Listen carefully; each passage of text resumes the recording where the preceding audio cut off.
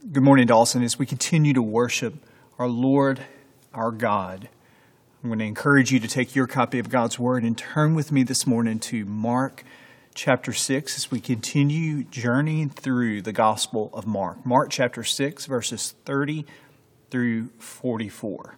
Mark 6, verses 30 through 44. And as you find your place there in Mark's Gospel, I'm going to invite you to pray with me. Let's pray. O Lord, your word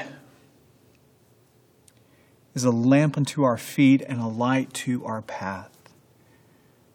Grant us your grace this morning to receive your truth by faith. Grant us your strength to follow on the path that you would set before us. We pray all of this in the name of your Son and our Savior Jesus. Amen.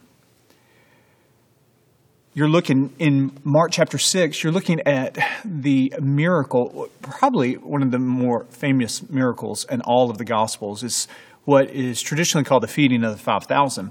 It is unique because outside of the resurrection of Jesus, it's the only miracle that is mentioned in all four Gospel accounts. We have it here in Mark chapter 6, and then you find it in Matthew 14, and Luke chapter 9, and even in John chapter 6. The meaning of it is pretty evident here. You have Jesus who is in front of an impossible situation, this hungry crowd, 5,000 is what we traditionally know, but we note in this gospel account and all the gospel accounts, the 5,000 just refers to the men. So if you just conservatively put women and children, you've got 8,000, 9,000 in the crowd here. So it is an impossible situation, this hungry crowd, and you have Jesus embracing it with this improbable solution. 5 loaves, 2 fish that he miraculously multiplies to feed the masses. Every time I preach from this account, every time I read it in my own personal Bible reading, I can't help but to remember this story of a young pastor. It was his first church. It was his first Sunday. He stands up and he wants to make a good first impression. So he stands up before the congregation. He says, "Today I'm going to preach on the miracle of our Savior who fed 5 people with 5,000 loaves and 2,000 fish." Well, the congregation immediately realized that he misspoke, and there was just good-natured laughter throughout the entire church there. Now, on the second row, though, on the second row, that pew, there was just this big, burly guy who just could not stop laughing. It just really tickled him in every way, and so he got a kick out of it, couldn't stop laughing throughout the entire sermon. The preacher would look down, and there he was still laughing.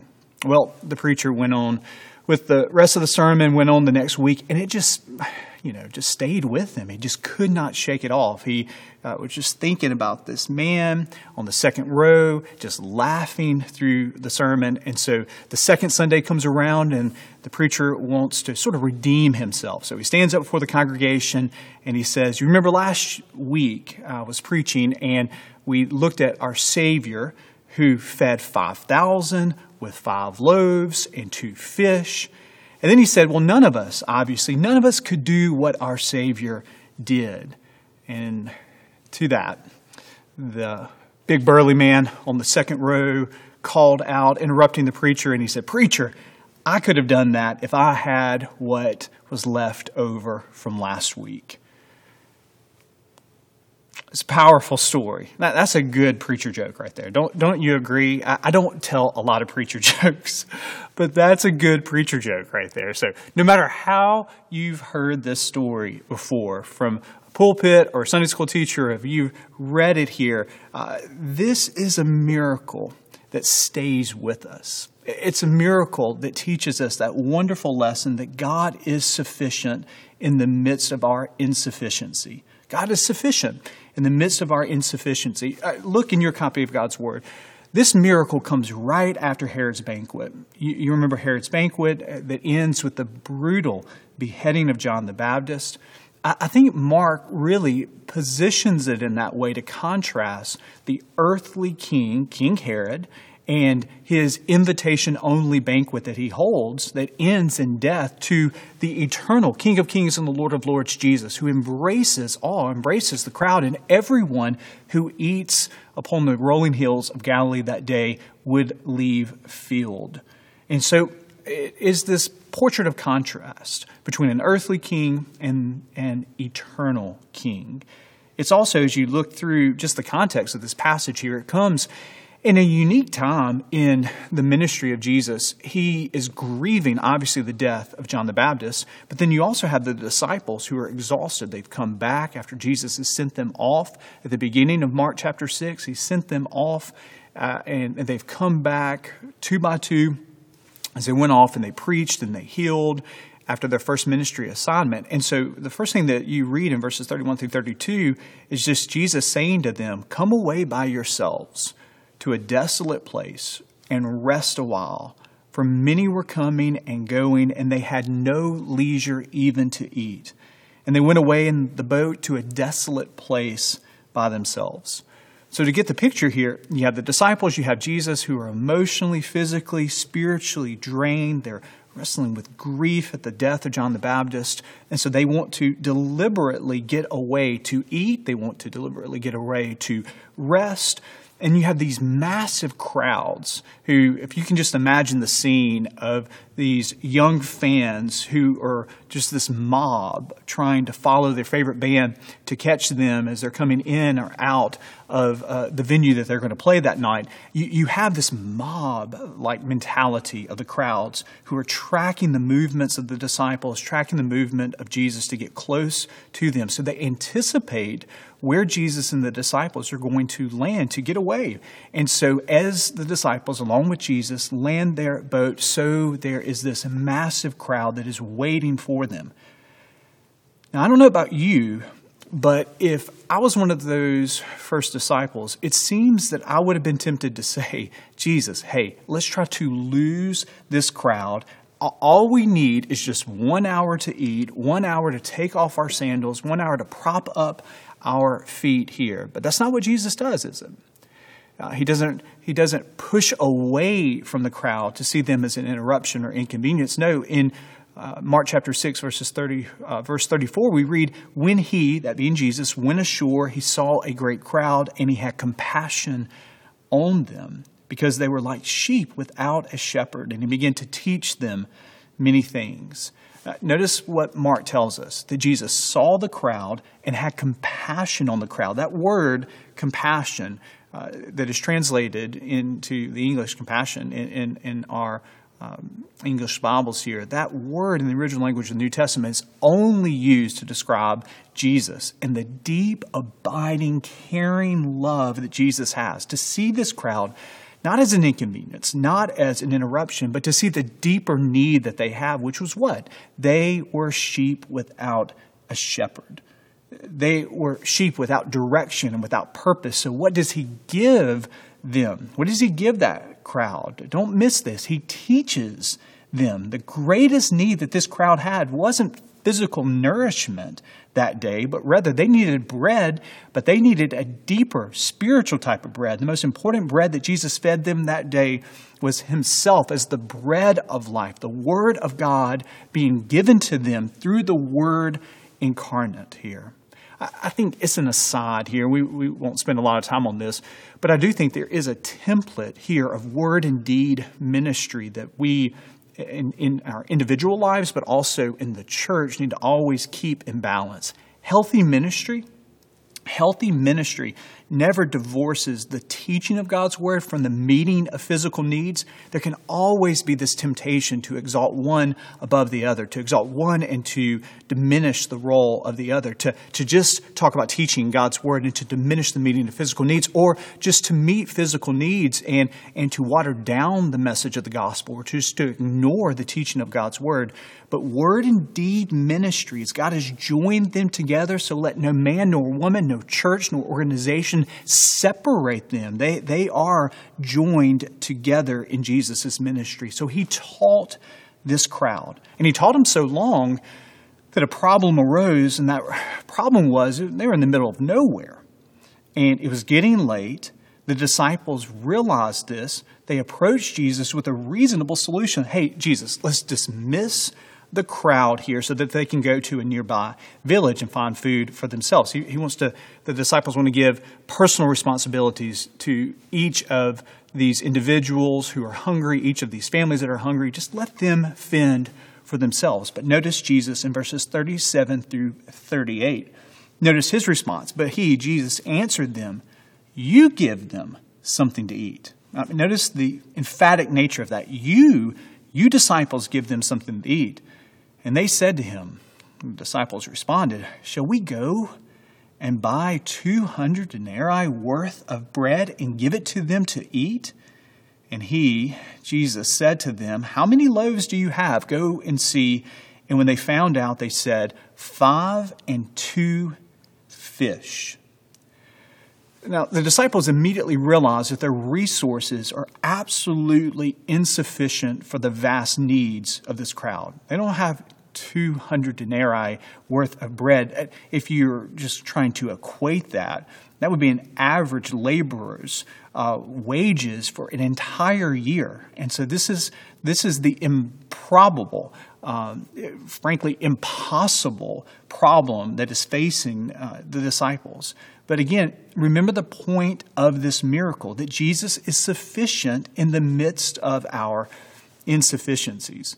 Now, John's gospel, again, I told you, all 4 of the Gospels give us this account. So there are different emphases in each of them. There are different details that are told. In John's Gospel, we know that these 5 loaves and these 2 fish are collected by the disciple Andrew, but ultimately they come from the sack lunch of sorts of this young boy who brings about his measly meal that is going to be multiplied to feed the masses.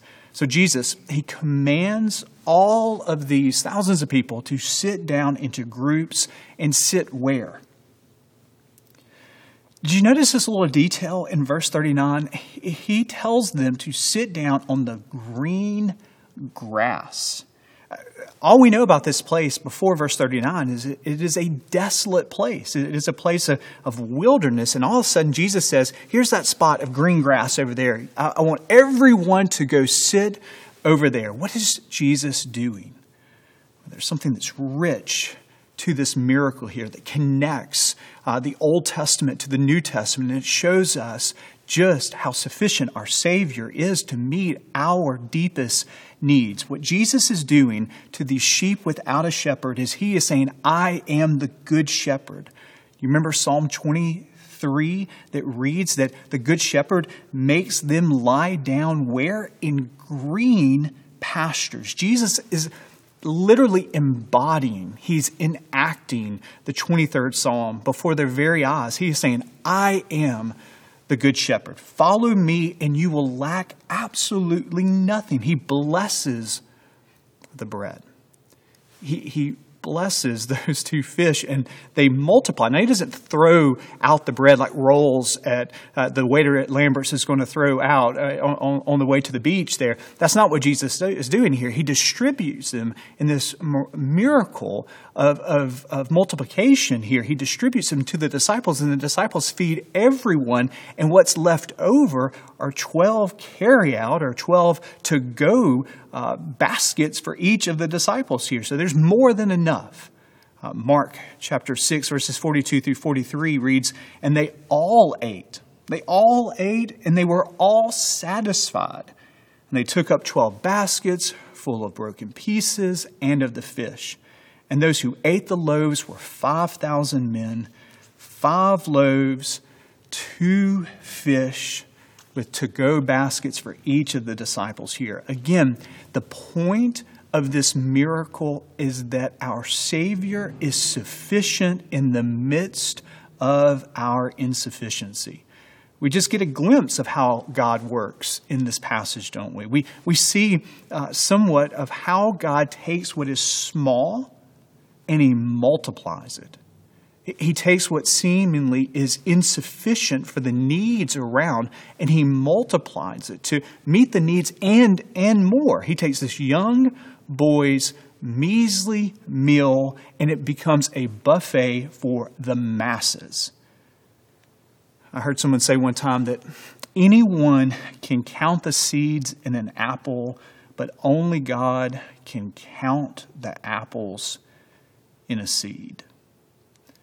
Only God can see the potential in the smallest and unlikely of sources. Only God can use us in the midst of our brokenness and in our weakness and in our own insufficiency to make a difference in our homes, in our communities, in our workplaces, in our schools.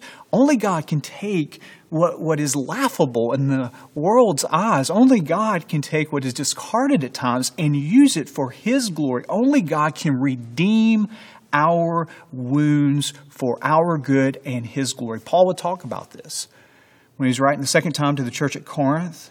And he's reflecting upon the thorn in the flesh, and he says, "But God said to me, my grace is sufficient for you. For my power is made perfect in weakness."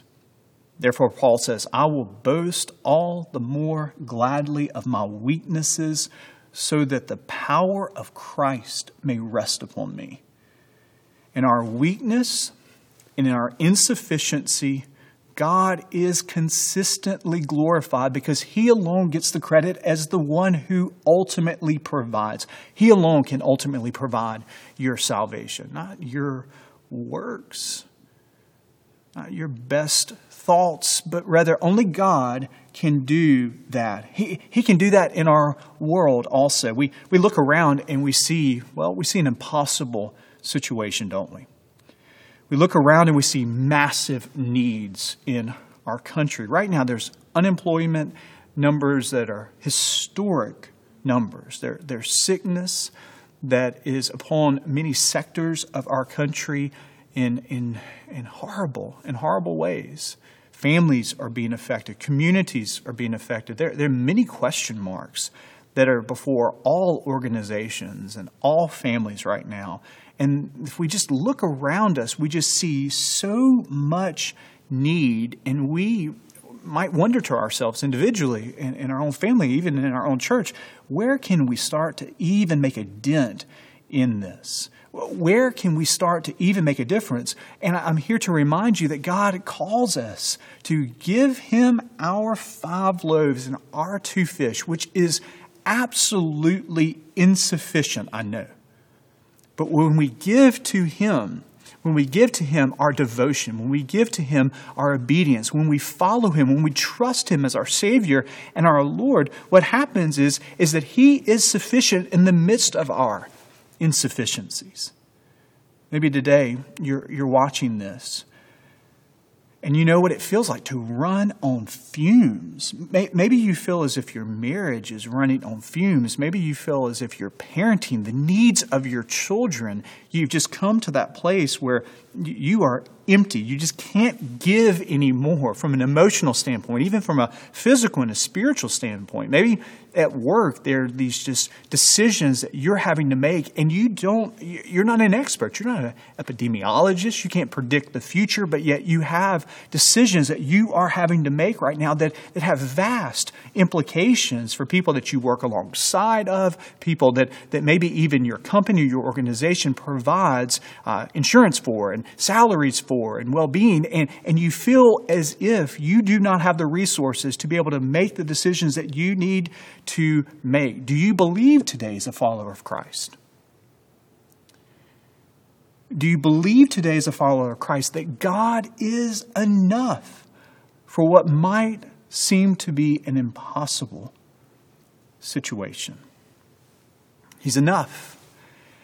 He's enough to heal a wounded marriage. He's enough to supply the needs of your children when you're running on empty. He's enough to mend the deepest wound of a relationship. He's enough to be able to provide wisdom and guidance when question marks are all that you can see before you. He is enough when you're tired. He is enough when you ache. He's enough to feed your hungry heart. He is enough. He's enough no matter the vastness of the situation that we're in that feels absolutely impossible. I heard the story of an 8-year-old girl who stood up in Bible drill. She stood up to recite the 23rd Psalm, and she had all of the gusto and all of the confidence, and she just emphatically said, "The Lord is my shepherd. He is all I need." Well, she misquoted the verse, but in many ways, she was right. The Lord is our shepherd. He is all I need. She got the verse wrong, but she was right. What solution can be possible in this broken world in which we live in? Jesus is the only solution. What solution is out there for your broken heart? Jesus is all we need. So don't lose heart today. Don't lose heart when you look around and you see the vastness of what seems to be an impossible situation within our country and within our world. Or don't lose heart when the struggle seems so severe and you feel as if you're living in the midst of an impossible situation. Look to your Savior and be reminded this morning that our Savior is sufficient in the midst of our insufficiency. Let us pray. Gracious God, I just thank you. I thank you that your word reminds us that you are a Savior who is sufficient in the midst of our insufficiencies. And so today, we admit that we do not have the knowledge that we need to be able to make the vast decisions that need to be made in our personal life and maybe even in our professional lives. But you are sufficient. We admit, God, that maybe there are many of us that are watching this that feel worn down by the circumstances of life, worn down by the question marks of life, but we know from your word that you are sufficient in the midst of our insufficiency. So we look to you. We look to you, the author and perfecter of our faith. And while there is vast question marks of uncertainty all around us, our certainty is placed in you. You are all that we need. So may this week, may we abide deeply with you and understand out of the overflow of Christ in us that we will be led, we will be filled, that you desire to walk with us. So may we not run from you to what glitters. May we not run from you to the sin that so easily entangles, but may we walk with you deeply and faithfully this week as you provide all of our needs. We pray this in the name of your Son, God, and our Savior, the name of Jesus Christ. Amen.